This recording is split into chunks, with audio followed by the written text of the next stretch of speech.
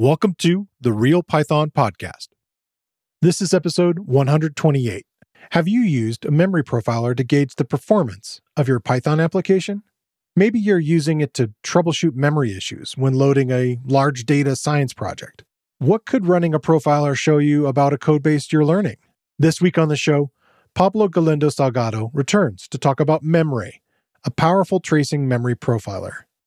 Pablo developed Memray while working at Bloomberg to track memory allocations beyond Python code into native extensions and the interpreter itself.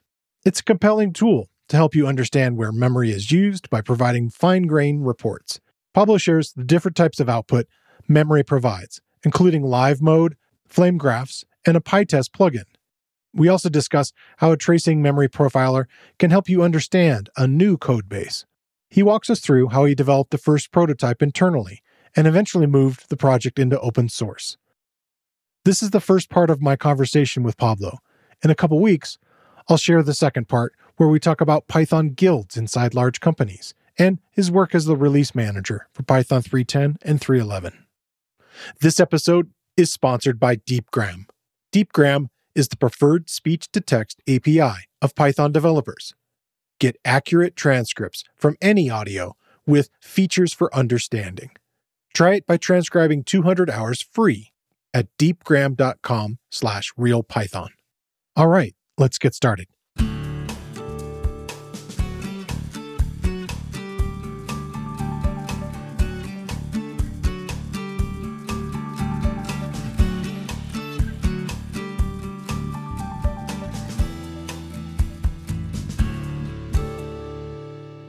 The Real Python Podcast is a weekly conversation about using Python in the real world.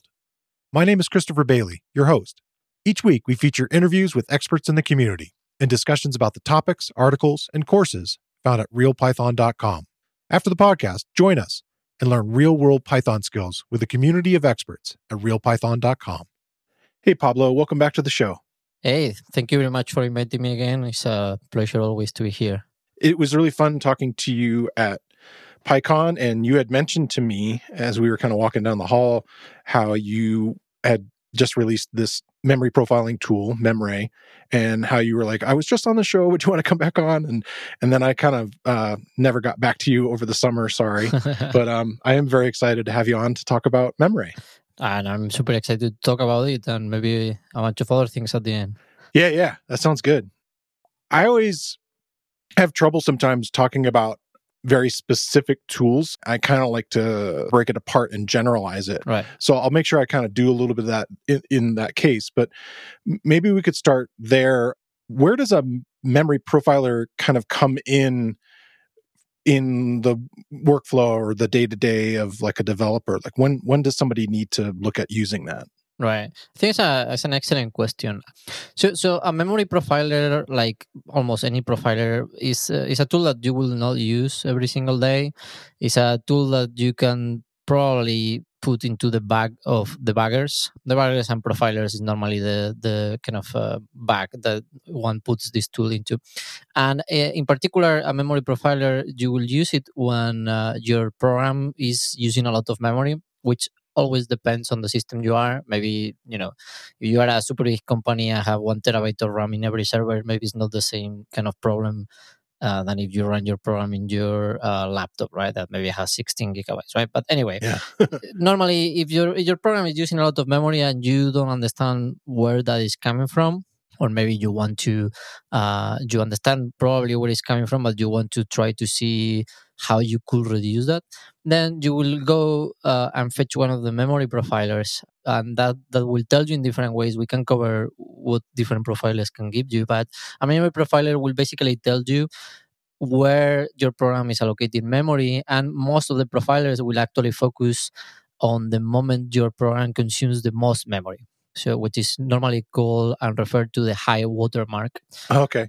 So basically, the moment your program has more memory being consumed, at that point it will take kind of like a photograph of how the program memory is laid out, and it will tell you, okay, this piece came from here, this piece came from here, and this piece came from here. So you know what parts of your code were allocated memory at the time that happened. Okay. Obviously, that is just one possible question that you may ask these tools, but normally all the questions and all the answers that these tools will give you are around how your program is using memory, right? Okay. Yeah, that makes sense. One of the ways I thought about using it was over the last several conversations I've had on the show, I've been kind of delving into the abstract syntax tree, kind of led or came from some of the conversations I had with you talking about, how the grammar is kind of working and so forth. But in this case, lately, I've also been talking about the stack trace and as a program is running and going into it. And I noticed that this particular profiler, or one thing that's really neat about it, is it gives you a very detailed list of like everything as it's going, which I don't know if that's directly one of the outputs is this nice thing that you guys have, which is called a flame graph, which I wasn't familiar with what that was. Right. And so maybe we could talk about that, the idea of this being more fine grain. Right. I think it's a super interesting observation. Actually, in that sense, our profiler is a bit different from other profilers that you may find. I wouldn't say better because, and I think this is another. I'm here. I think it's a point that I would like to make. I think it's important to understand that different tools will serve you in different ways, right? And there is a lot of projects in the community, not only in the memory profiling space. This also happens on other areas like performance profilers, right? And there is a lot of people that kind of like to see one against the other. Oh, this tool is better than this tool.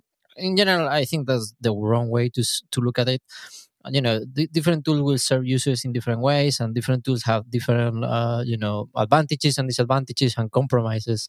And I think it's important to point out which ones will help you to do this thing, but also that you could use some of them. So in our case, our profiler focuses on some things and try to do a bunch of things very well. But if you are not interested in those, you can use some others. And this will come in the future when I refer to the capabilities. But going to answer the question, so our profiler in particular, what it does is a bit different from what other memory profilers do. And what it does is it basically records every single allocation that your program does. This is already, if you do this or not in your profiler, this segments your profiler in two big groups. The first group is what is called a tracing profiler, which is what Memray is. Okay. Other profilers like Phil, for instance, are also tracing profilers. So these tracing profilers basically trace your program, and every single time your program does an allocation, it records it. So it knows every single thing that happens, right?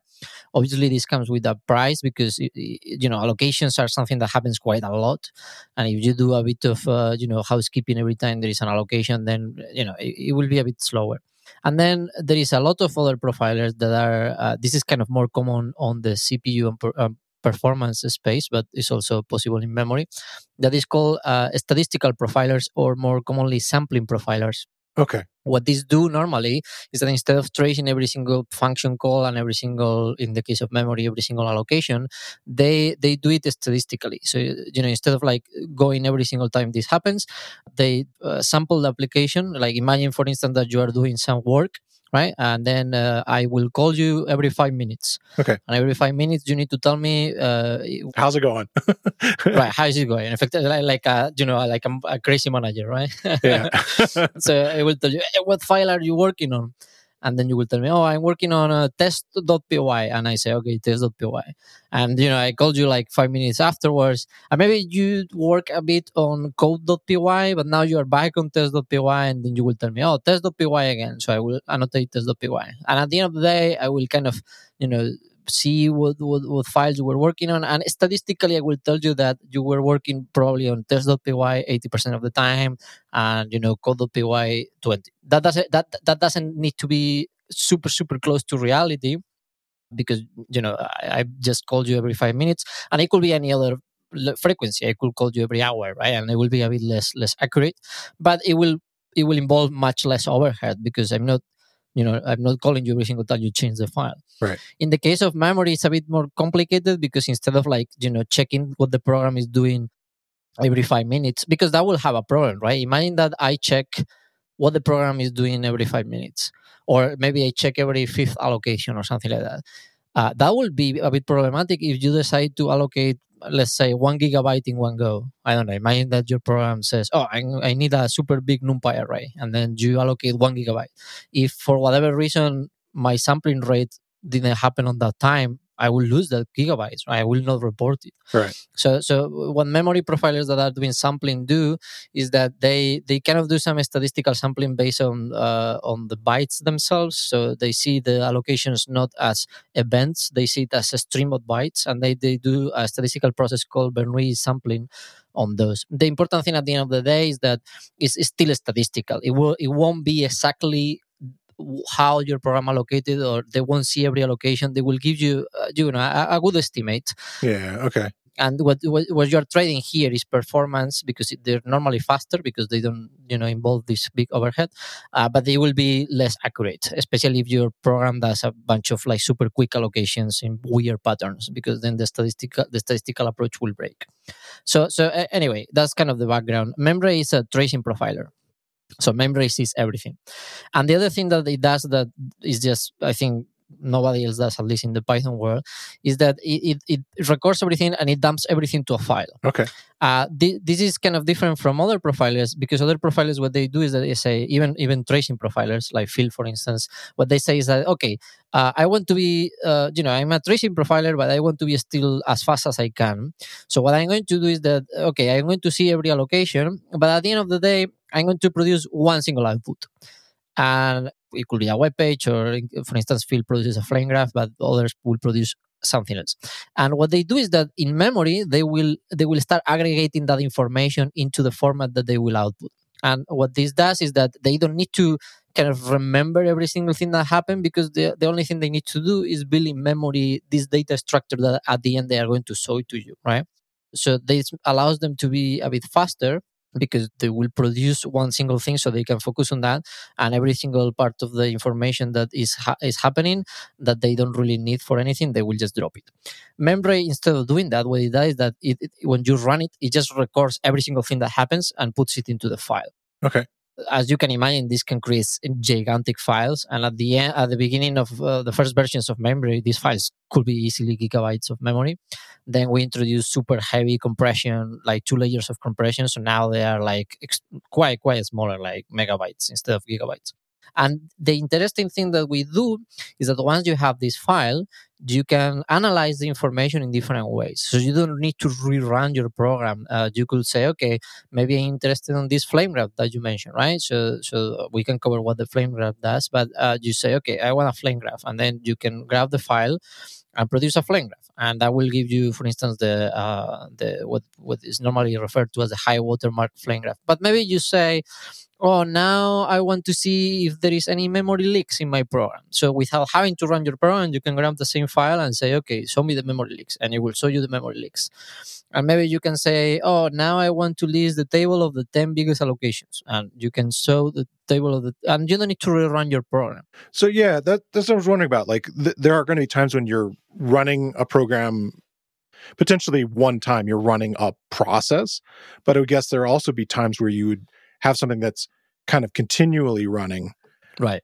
And in either case, you're able to output, because it outputs this like .bin file, this sort of compressed binary version of the thing that you can then use to do all these analysis processes, right? Right. So, for instance, you mentioned something interesting, and this is a good opportunity to highlight the thing that I started. That also helps me, because otherwise it will be a bit weird that is without context. Yeah. So, for instance, Memray, being a tracing profiler, and especially since we produce these files that has a lot of information, basically all the information is every single allocation, function call, etc.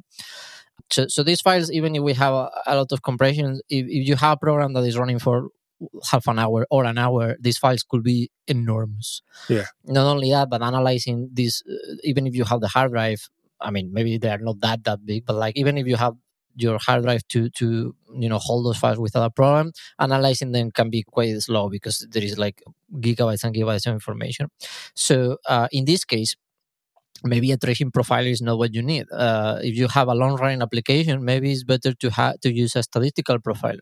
For instance, another very interesting profiler that is a statistical profiler that has some memory profiling as well is Scalene.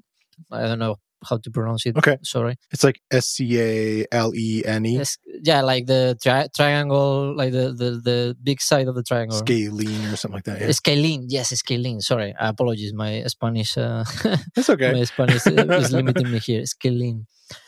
Well, that's another example. But in that case, a sampling profiler will be a bit better because maybe in that case, you're not interested in absolutely everything that happened. If your program is regular enough, you will get enough, a close enough snapshot of what you are searching for without having to, record absolutely everything. So this is a good example of when you will go to a different kind of tool. Okay. Than Memray or other sampling, other tracing profilers. But yeah, that is kind of a unique approach. We try to do one of the kind of core things that our profiler does is that it records everything, so you can analyze the allocations in different ways. And there are very interesting things you can do once you have that much information that you cannot do if you don't have that. For instance, we have these other kind of outputs when you can say, okay, I'm interested on seeing, for instance, what we call temporary allocations.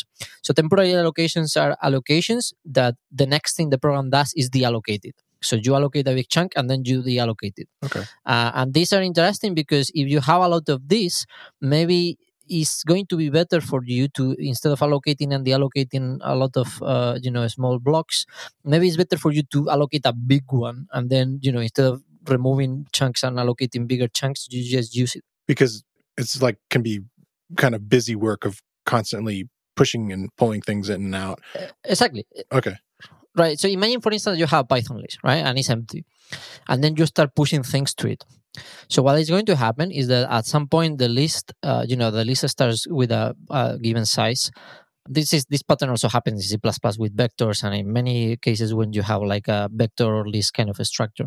So what happens is that you start pushing things, and at the end of the day, at the beginning of the day, the list has a specific capacity, and once the list of the vector is full, then what will happen is that when you push another item, it will say, "Oh, I don't have enough space. I need to grow." Yeah. So what is going to happen is that it's going to allocate a bigger chunk of memory. It's going to copy the vector to the bigger chunk, and then it's going to deallocate the smaller chunk. And then if you start pushing elements, that is going to happen again. It's going to be full, and it's going to allocate an even bigger chunk. Normally, this doubles, so it goes from 2 to 4 to 16, etc. So to 8 to 16. For instance, in Python, we do a slightly different strategy to grow, but normally doubles. So what happens is that it's going to start growing and growing and growing. And every time, it gets full, it will do this pattern when it allocates a bigger chunk and copies. But if the only thing your code does is pushing elements, maybe a better strategy will be to what is called pre-allocate. So you are going to say, okay, I'm going to need 1 million elements. So don't do this kind of business of like growing, copying, because at the end of the day, that is quadratic, because every time you keep pushing, you need to copy all the elements again, and then copy them again, and then copy them again, and allocate. Yeah. Right? It's quite bad. In this case, it's not bad for memory, because at the end of the day, the you need at least a vector as big as the elements that you want to push there. So it's not technically a memory problem, but it's a performance problem. Right. Because instead of doing this, allocating is quite expensive. So, and copying as well. So instead of doing that, what you can do is to say, okay, give me a vector of 1 million elements, empty, like without anything there. And then you start putting the elements, instead of appending to the list, you will substitute the elements that at the beginning they are not none or garbage or whatever. And then you will substitute them by your items. And in that way, you just allocate it one time. So Memray, one of the things that you can ask for it is to say, okay, tell me these temporary allocations. I want to see when my code is doing this pattern, for instance. So you can find these places when you are doing this kind of dance with memory, and instead of that, you say, oh, I want to, maybe a better strategy here is to, allocate a bigger chunk and then reuse the chunk instead of, removing and adding.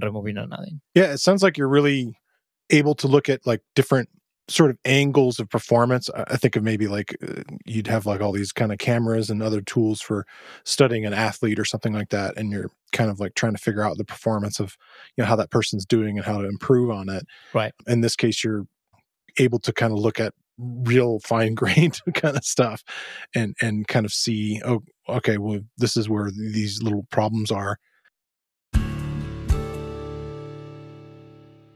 Python developers from companies like NASA, Volley, and Spotify chose DeepGram's speech-to-text API for accurate, usable transcripts to power their voice bots, podcast analytics, and video platforms. DeepGram automatically transcribes any audio with understanding features like summarization, topic detection, and language detection, so you can do more with your voice data. Get an API key and transcribe your first 200 hours for free at deepgram.com/realpython. But one of the things I think is kind of interesting about it too is it has multiple sort of outputs. And we mentioned the flame graph a couple times, and I don't know if we defined what that is, because I was like kind of confused about it. I actually found like a little article about it. Everybody, I think you're not the only one. Everybody is super confused with this output the first time. How to read it. It's kind of universal. It's kind of universal. Yeah. Is that like, where did that come from? Like, is that a technique that's been around for a while? Yeah, like the output, I think it was invented by a fellow called Brendan Gregg. He's, I think he now works at Intel in performance. He's very well known because he worked a lot with a Linux profiler called Perf. Okay. And he started doing he has a bunch of recipes and he has a lot of talks about Perf, and he investigated a lot of ways to report performance in tools. And I think he was one of the first. Maybe someone came with the thing first, but I think this was the term flame graph, at least was coined by him. Okay, anyway.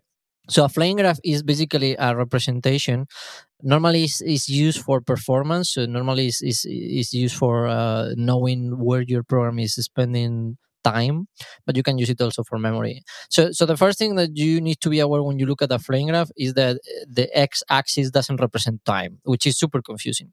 So basically a flame graph is a bunch of blocks, and it will tell you a snapshot of a program. Or for instance, in the case of memory, it will be the snapshot of when your program is using the biggest amount of memory. So imagine that your program is running, and at the moment your program is using the most memory, imagine that you take a photo of all the memory of the program that is using at that time. And what the flame graph will show you is that basically every piece of that photo, where it's coming from. Right? So imagine that, you run your program, you wait, and let's say that the maximum memory it uses is 1 gigabyte. So when your program reaches 1 gigabyte, then you take a photo of all the memory, of all the RAM that your program is using. And then you say, okay, where every piece of this memory is coming from. So maybe the flame graph will be able to tell you, okay, so 20% of the memory is coming from this function call, because this function call was allocating a NumPy array that is very big. And the 30% came from this import, because this import is I don't know, is calling deal open over a C extension, and it's a lot of memory. And the other 10% is actually 1 million calls to this function, something like that, right? And the idea is that the flame graph will basically segment that into chunks in a way that let's say 2 pieces of memory are allocated by the same function, they appear over the same block. So basically every block in the y-axis is a different function call level. So for instance, let's say the first block in the flame graph will be the root, that is the start function in your program. And then every block that is over the first one is a different function call. So for instance, you have a block, the first one, let's say, is a function called start. And there are 3 blocks that are over start. Let's call those blocks foo, foo2, and foo3. Foo2 and foo3, sorry. Okay. This means that function start called foo, foo2, foo3, right? So every block that you have above one given block is function calls that were called by the previous one. And so on and so forth. So you have a big tower, a bunch of change function calls. And at the end of the day, the bigger the block, a given block is, the more, in case of memory, the more memory that block allocated. So you see a block that is very wide, that means that block in particular allocated a lot of memory.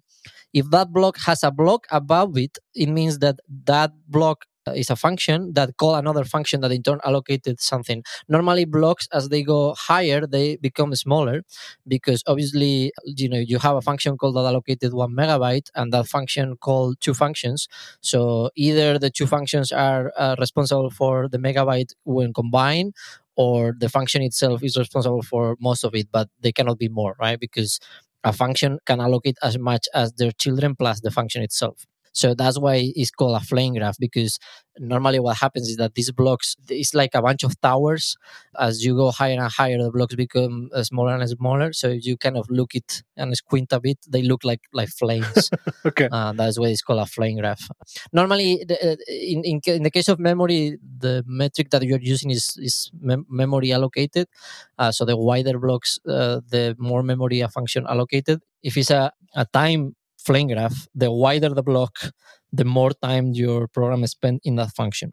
So at the end of the day, if you find this explanation confusing, it's because it's quite difficult to explain it without a visual cue, right? It is. It's a graphical thing, yeah. Yeah. So apologies to our listeners. The thing that it made me think of is I studied program management for just a little bit, at least understand what program management is. Right. And it kind of reminded me of the Gantt chart. Oh, right. Yeah. Of like allocating, again, resources.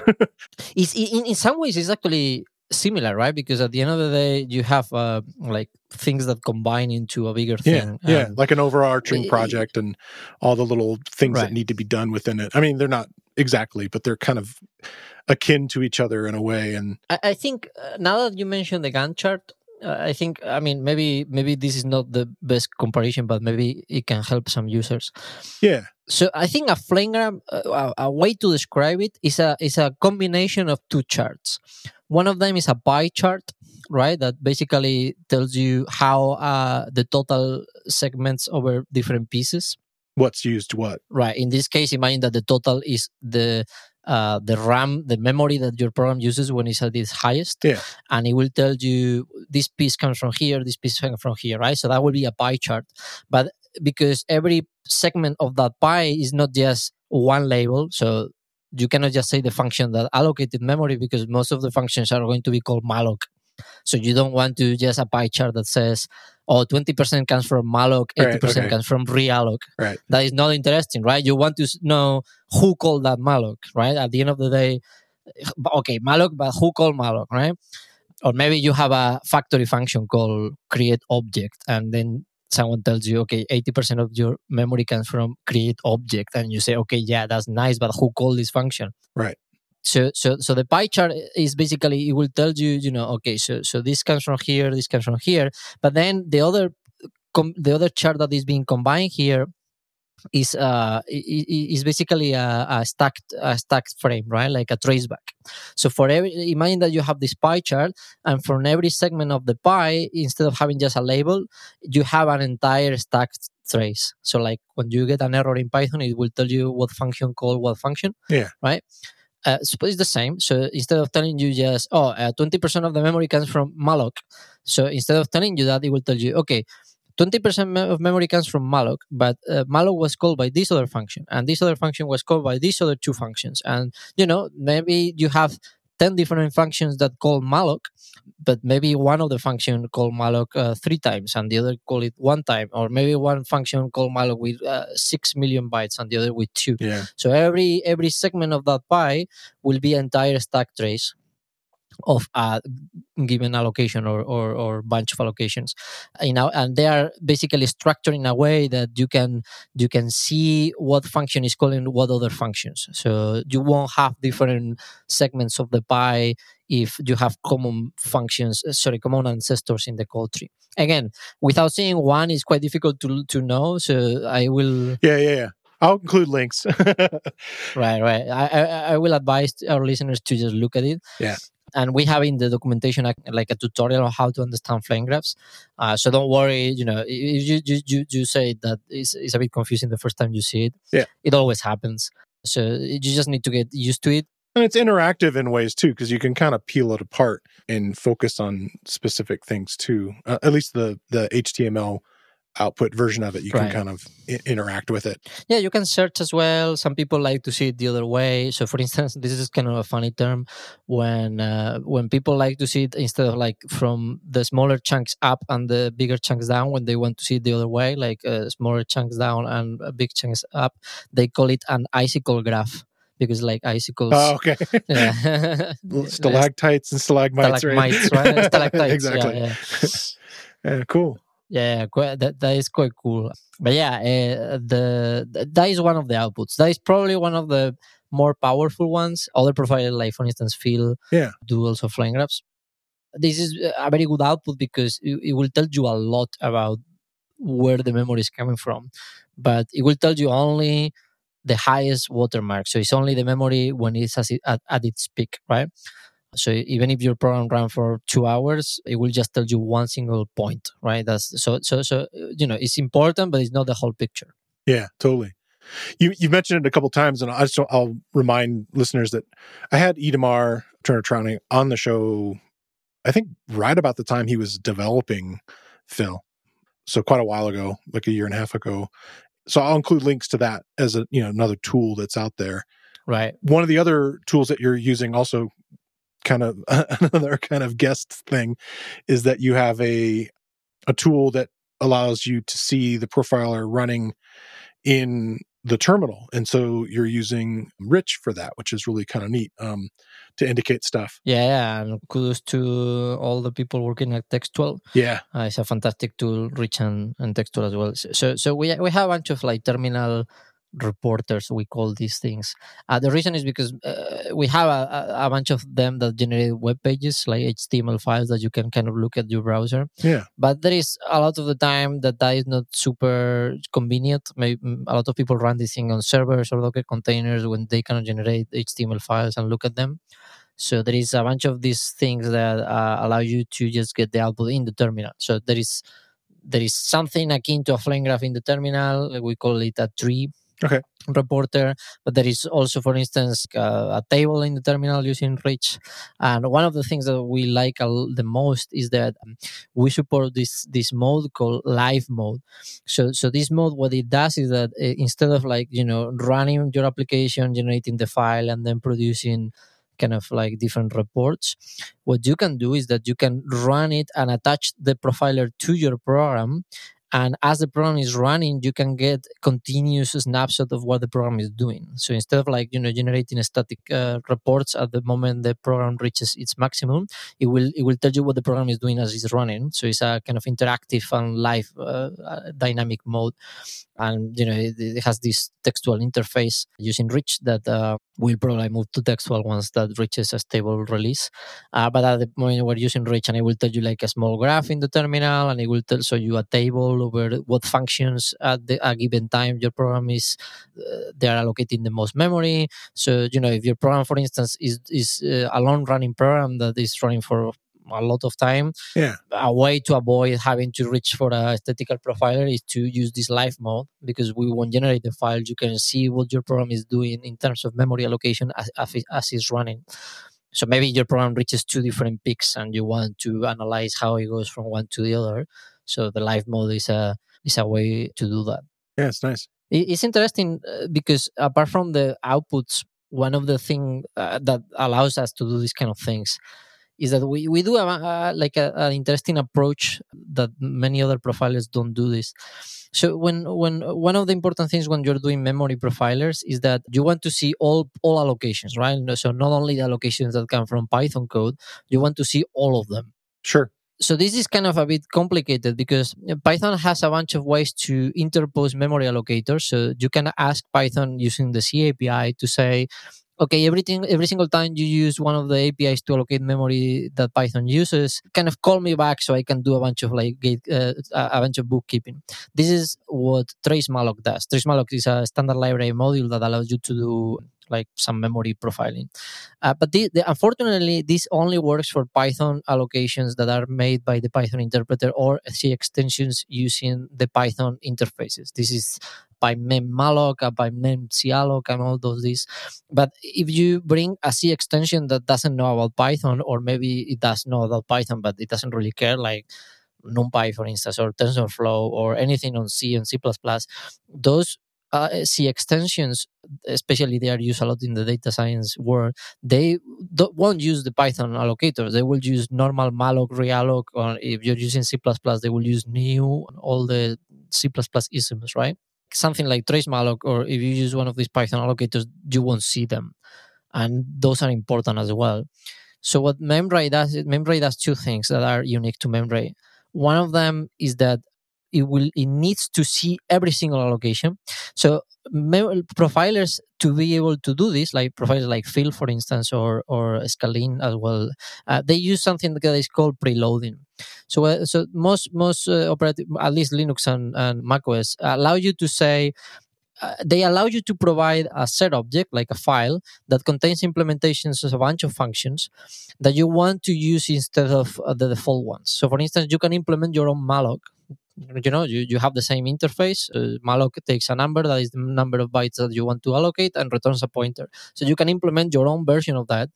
You can actually use the regular one underneath, but you can kind of do extra things. And you can tell the OS, okay, so load this program, like Python, but every single time someone calls malloc, instead of calling the real one, call my version. That is called preloading.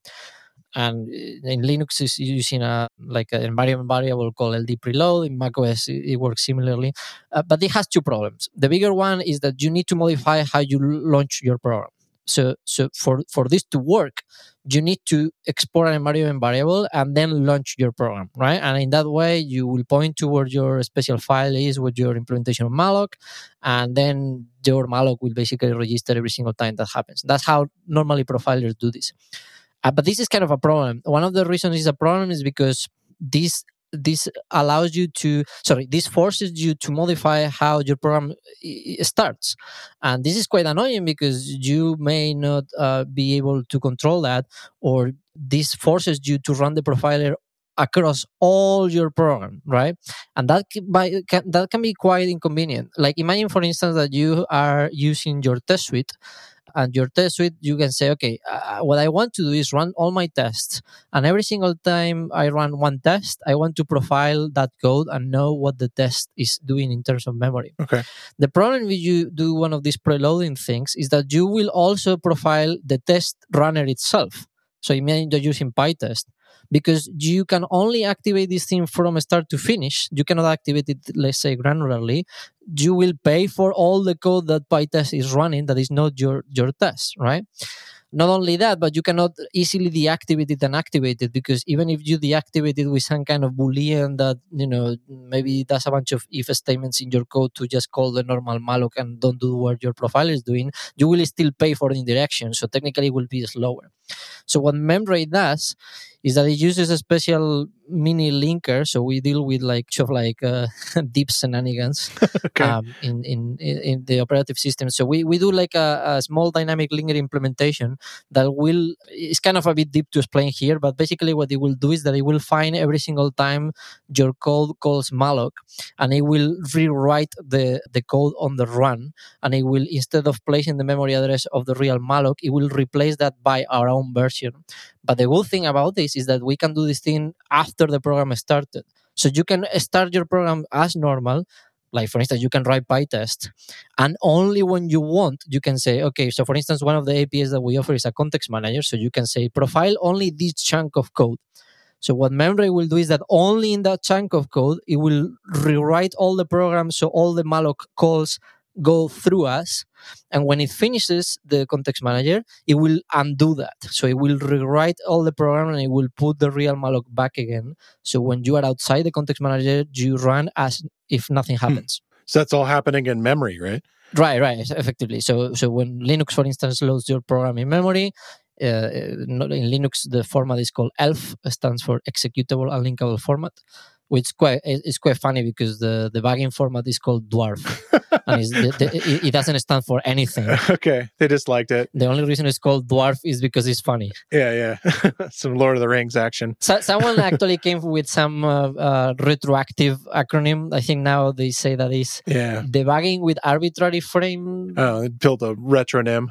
Something, but it's after the fact.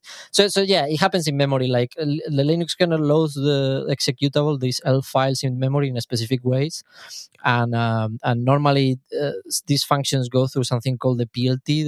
It's called the procedure linkage table. It's a special indirection table that is used to load dynamic objects and things like that. And what we do is that we go through all relocations, so not only PLT relocations but also other kind of relocations. What relocation means here is a bit tricky to explain, but it has to be I will need to explain how Linux loads programs, and that will take me a while. But the idea here is that we will find every single place that your program uses to call these functions, and then we will rewrite it, which is a very similar thing that the linker does when you use this preloading mechanism. But instead of having to do it at the beginning of your program and having to stick with it forever, we can do it on the go, right? So we have our own mini implementation of that, and we support both Linux and Mac OS. We don't support Windows. So those are platforms where you can accomplish some of these fancy tricks that you're talking about. I'm sure we can do it in Windows as well, but I think it's just too much. And I'm particularly not an expert on Windows, so I wouldn't know where to start. But I can do it on Linux and macOS. Yeah. But yeah, that's kind of a unique thing that we do. You can activate this in, and this allows us to do a bunch of cool things. For instance, you can have many people have like a signal handler on the program, and you can send a signal to your program, and it will automatically activate memory at that time, and it will start profiling your program, and then you can, for let's say 10 seconds or 15 seconds or a minute or whatever, and then it can deactivate the profiler, and it can run as if you're not profiling the code, so it will run as normal, so you don't pay for having a profiler over there. So that's quite cool because it allows us to do all these dynamic analysis that you can activate, and then when you are done, you can go and continue as normal, so you don't need to modify anything. For instance, we have this PyTest plugin that you can just install, and then you can just run PyTest normally, and it will, every time PyTest calls one of your tests, it will automatically collect a bunch of metrics over your code, running memory automatically for you. And at the end of the PyTest run, it will tell you, okay, this test is using this much memory, and this other test is using this much memory. And you can do cool things like saying, okay, I want this test to fail if it uses more than 5 megabytes. Okay. So you can set new parameters. Right. So even if your test succeeds, if it uses more memory than you want, you can force it to fail. And the cool thing is that this doesn't take a lot of time because it only activates the profiler around the code that is running under the test, not by the test suite itself. Like PyTest code runs normally. So that's one of the cool things that we do. The other cool thing that I think is is unique to Membrane is that we also report native allocations. So other profilers can see them. So Phil and Escalin and some others can actually see that a malloc call was made. So they see all allocations. But the thing is that they can only tell you what function calls in Python lead to that call. Okay. And that sometimes is enough. Most of the time it's probably enough because you can see, okay, maybe when I added these two NumPy arrays, something allocated, I don't know, 10 gigabytes of memory. Yeah. But sometimes it's not enough because sometimes what happens is that the Python call is called run. And then there is a lot of C and C++ code or Rust code or whatever code underneath that has a bunch of different things, right? For instance, maybe you're using SQLite 3. We have an example in the documentation about SQLite 3. And then you do a query, like you do SQLite 3 run, or I don't know how is the interface, but you do like a query in SQLite, and that query allocates, I don't know, 10 gigabytes of memory, and then you say, why? So what Membrane will do is that apart from the Python functions, it will tell you also the C functions. So you can see exactly what is happening underneath that Python call, and you can see that, actually those 10 gigabytes are coming because it's doing a B tree, right? Like databases normally uses B trees, among other things, depending on the database. But you can see that maybe, it's creating these structures and it's using it in this way. So maybe you can go and allocate. And if you're using, data science or machine learning or things like that, it will tell you exactly what in the underlying C and C++ code, or it can be anything for it. It can be Rust or it can be Java or whatever. As long as it uses Dwarf, this debugging information, we can see it. And you can see like, this Python function called this C function that in turn would call again this Python function. So you can see the whole stack, what we call the hybrid stack between C and C++ and Rust or whatever, and Python. And you can have like a super cool, like perfect picture over who is calling who and who is allocating memory in a way that is probably much richer, especially if you're using C extensions. Yeah, that sounds really powerful. This week, I want to shine a spotlight on another Real Python video course. It's titled SQLite and SQL Alchemy in Python, Moving Your Data Beyond Flat Files. The course is based on a Real Python article by Doug Farrell, and the instructor is my frequent co-host, Christopher Trudeau, who shows you how to use flat files such as CSVs for data storage, the basics of relational databases, how to start with a single file format SQLite for data storage, and how to use SQL Alchemy in several ways, including core text, core statements, and how it can behave as an object relation mapper, or ORM, helping you to work with data as Python objects. I think it's a good investment of your time to learn how Python, SQLite, and SQL Alchemy can give your programs database functionality, allowing you to store data in a single file without the need for a database server, and how an ORM can help you get past needing to learn the intricacies of SQL to start working with the data directly as Python objects. Real Python video courses are broken into easily consumable sections, and where needed, include code examples for the techniques shown. All lessons have a transcript, including closed captions. Check out the video course. You can find a link in the show notes, or you can find it using the enhanced search tool on realpython.com.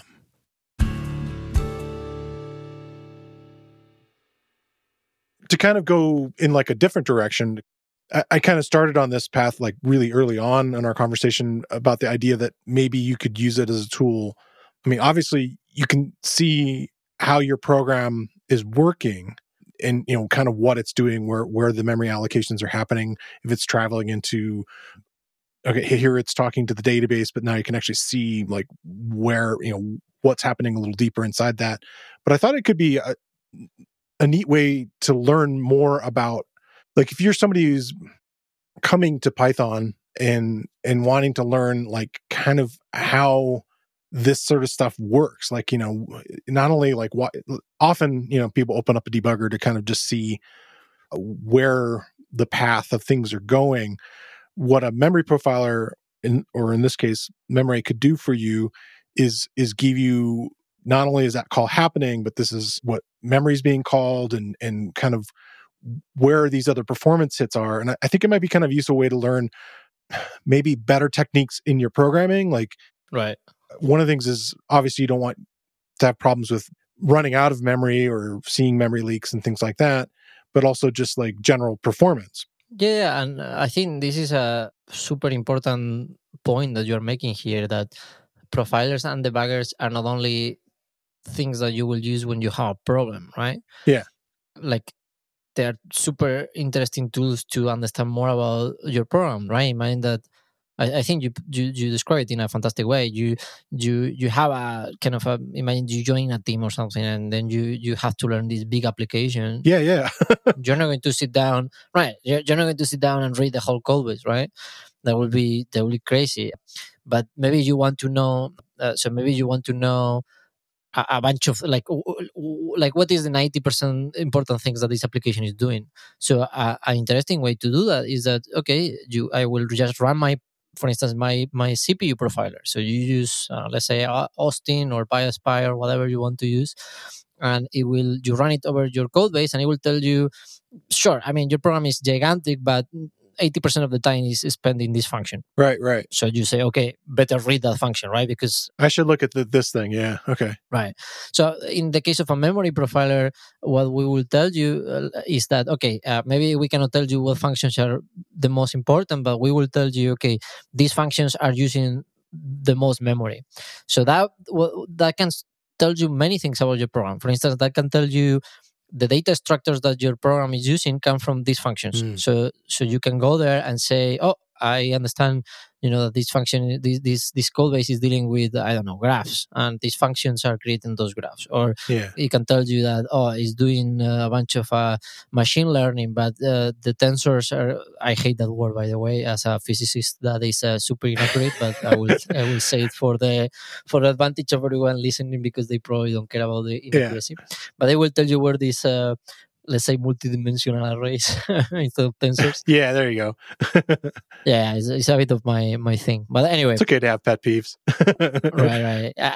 People like to just made me angry just by saying tensors. But yeah, Okay. it doesn't matter. It's just like all physicists, we are a bunch of weird people and we get angry very easily. Anyway, it will tell you where your tensors or matrices or whatever are being allocated, right? And then you can say, okay, I can learn more about how my program prepares all this memory. Or maybe it will tell you about, oh, we are doing this kind of like super quick allocations because maybe we are, creating this big other thing about using small pieces. So I think you have a fantastic idea there that I will encourage a lot of people that need to deal with like learning a new code base Yeah. or learning more about their code, because you will certainly be surprised a lot of the time, right? Like the same way with people are, they jump to Python and then they say, oh wow, doing loops is quite slow compared to other languages, right? There is this tweet by John Carmack, the creator of a bunch of games like Doom and things like that. Yeah. He was like ranting a bit about how like he's a super good programmer, but he comes from like a C and C++ background, and he was like super surprised over how quote slow close quote Python is doing loops, right? Especially compared with C and C++. I mean, there are reasons for that, right? Like Python is a dynamic language, and et cetera, et cetera. I mean, and John Carmack knows this. It's just that he was surprised of how much difference there is between C and Python, like more than 100 times. But the same surprise probably will come with memory. You will see that operations that you think are super, trivial actually spend a lot of memory, or the other way, maybe. Right. That's the thing. You can make that really bad decision to start working on part of the code with just this sort of assumption. It's like, well, this is what this is, because a person named something, like it's named a particular thing, but without actually watching it run. I think I've said this before when I was talking about debugging, where I used to do this thing where I was a consultant and I would watch the person for just a few minutes, just like, okay, well, I know you're having a problem. I know you want me to fix it, but can I just watch what you're doing and how you're doing it? And you just immediately see like, okay, well, okay, this is plugged in backwards, or, whatever it is, like kind of thing. Like you can kind of very quickly talk about audio. Like there's a common problem that people have with creating feedback. They don't understand the whole gain structure. And so they're like, boosting the signal like crazy, like at different wrong places. And it's like, you're literally making a distortion pedal here because you're like amplifying it way too early. And it's like, man, for me, especially I think as a physicist, that thing happened to me a lot of the time. And it's a bit, crazy, because you will say, oh man, but you're a physicist, you should understand all this circuitry, right? Like you have, I have at least 3 like subjects in university that start with electronics, right? Sure.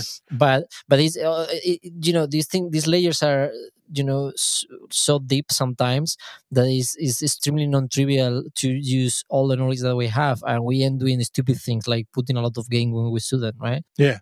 Like one of the latest one that I had to deal with is that my audio interface has this button called INS that stands for instrument. Sure. Okay. And what that does is activate high impedance, right? Yeah.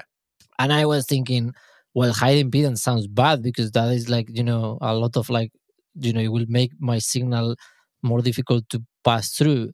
So why I want that? Like that will reduce my gain and my volume. I don't want that.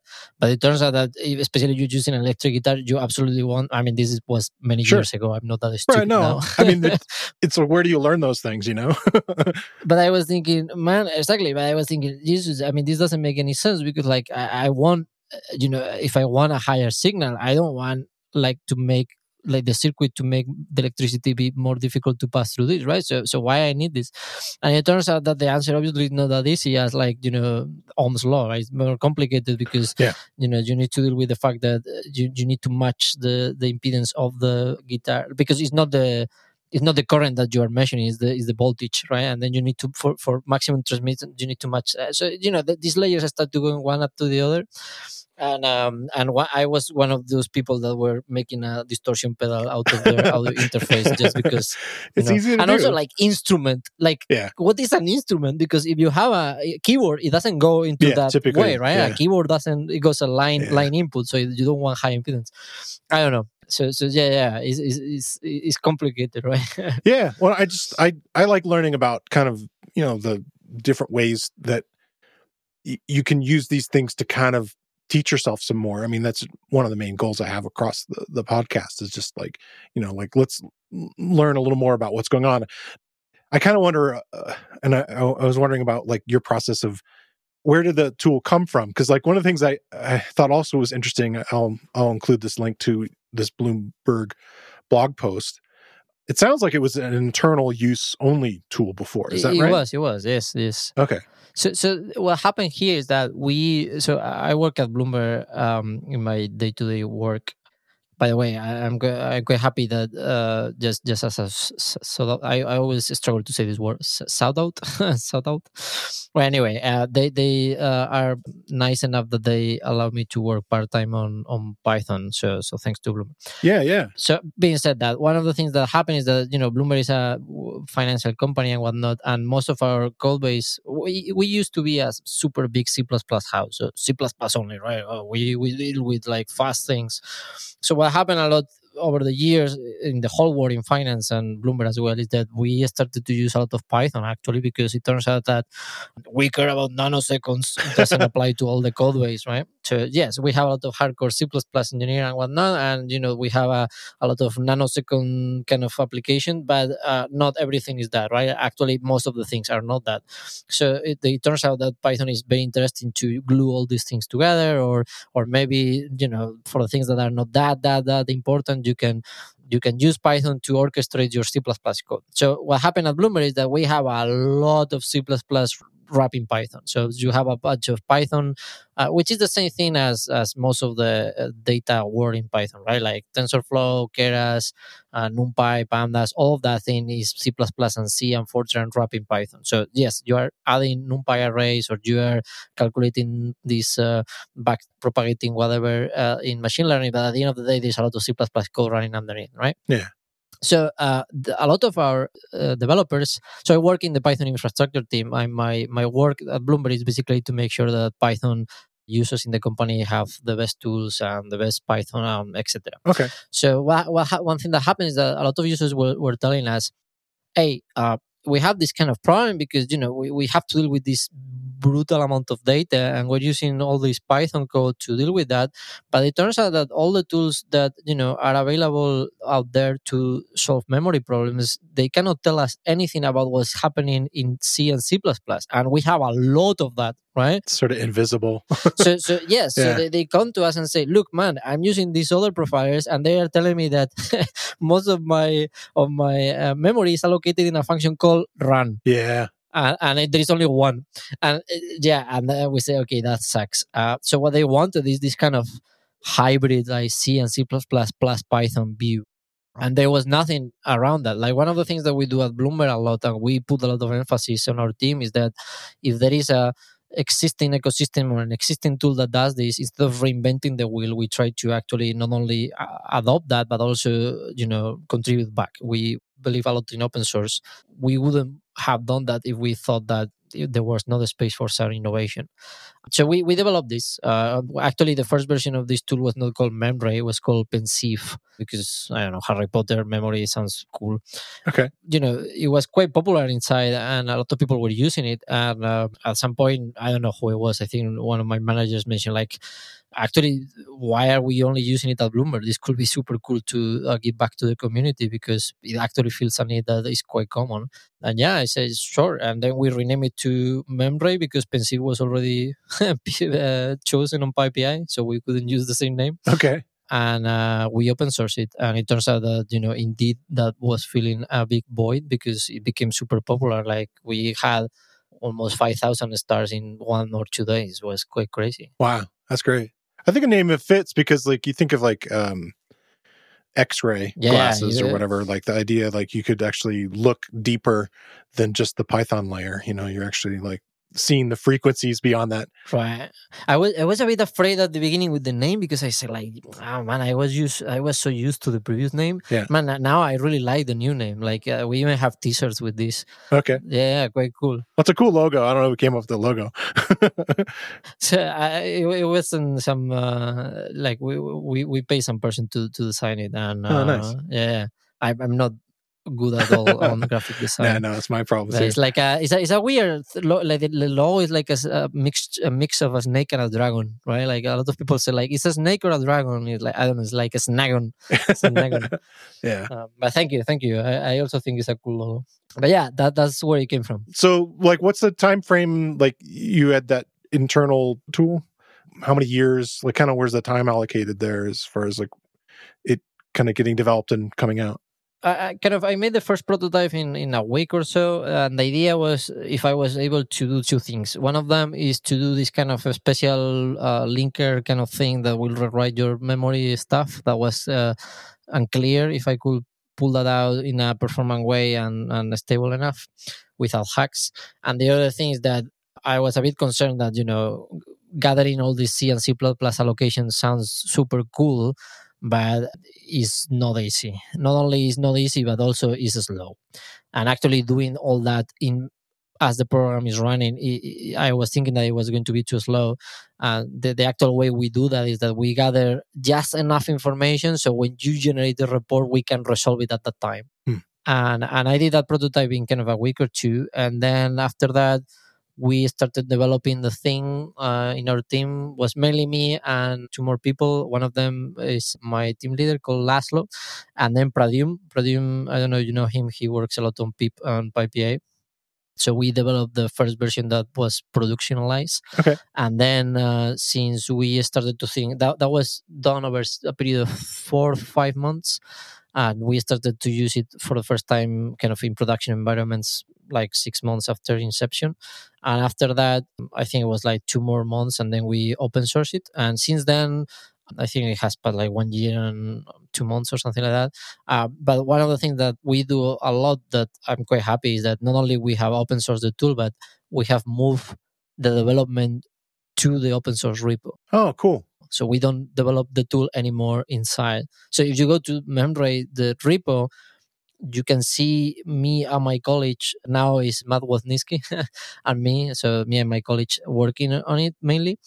But we do it in the outside open source repo. So you can see every conversation that we have, and you can see how we work together and like what are our decisions. And so we don't have Pensive anymore internally. What you see in the repo in Bloomberg/Memray, the GitHub repo, is what it is. And internally we use literally the same thing. That's cool. I think that's quite cool because you can see literally how we work. So if you're interested in seeing like how people work at Bloomberg, you can literally see it happening in real time. Yeah, it's nice. So Pablo, I want to thank you for coming on the show and sharing all this information about Memray and memory profilers with me. We're going to continue the conversation in a follow-up episode. We're going to talk about some other things, but I really want to thank you for coming on the show this week. I want to thank you all for inviting me and our listeners for able to withstand me talking for a lot of time. So I hope that everybody had an interesting time listening how profilers are made, and it's always a pleasure to be here. All right. Right. And don't forget, DeepGram is the preferred speech-to-text API of Python developers. Get accurate transcripts from any audio with features for understanding. Try it by transcribing 200 hours free at deepgram.com/realpython. I want to thank Pablo Galindo Salgado for coming on the show again this week. And I want to thank you for listening to the Real Python podcast. Make sure that you click that follow button in your podcast player. And if you see a subscribe button somewhere, remember that the Real Python podcast is free. If you like the show, please leave us a review. You can find show notes with links to all the topics we spoke about inside your podcast player or at realpython.com/podcast. And while you're there, you can leave us a question or a topic idea. I've been your host, Christopher Paley, and look forward to talking to you soon.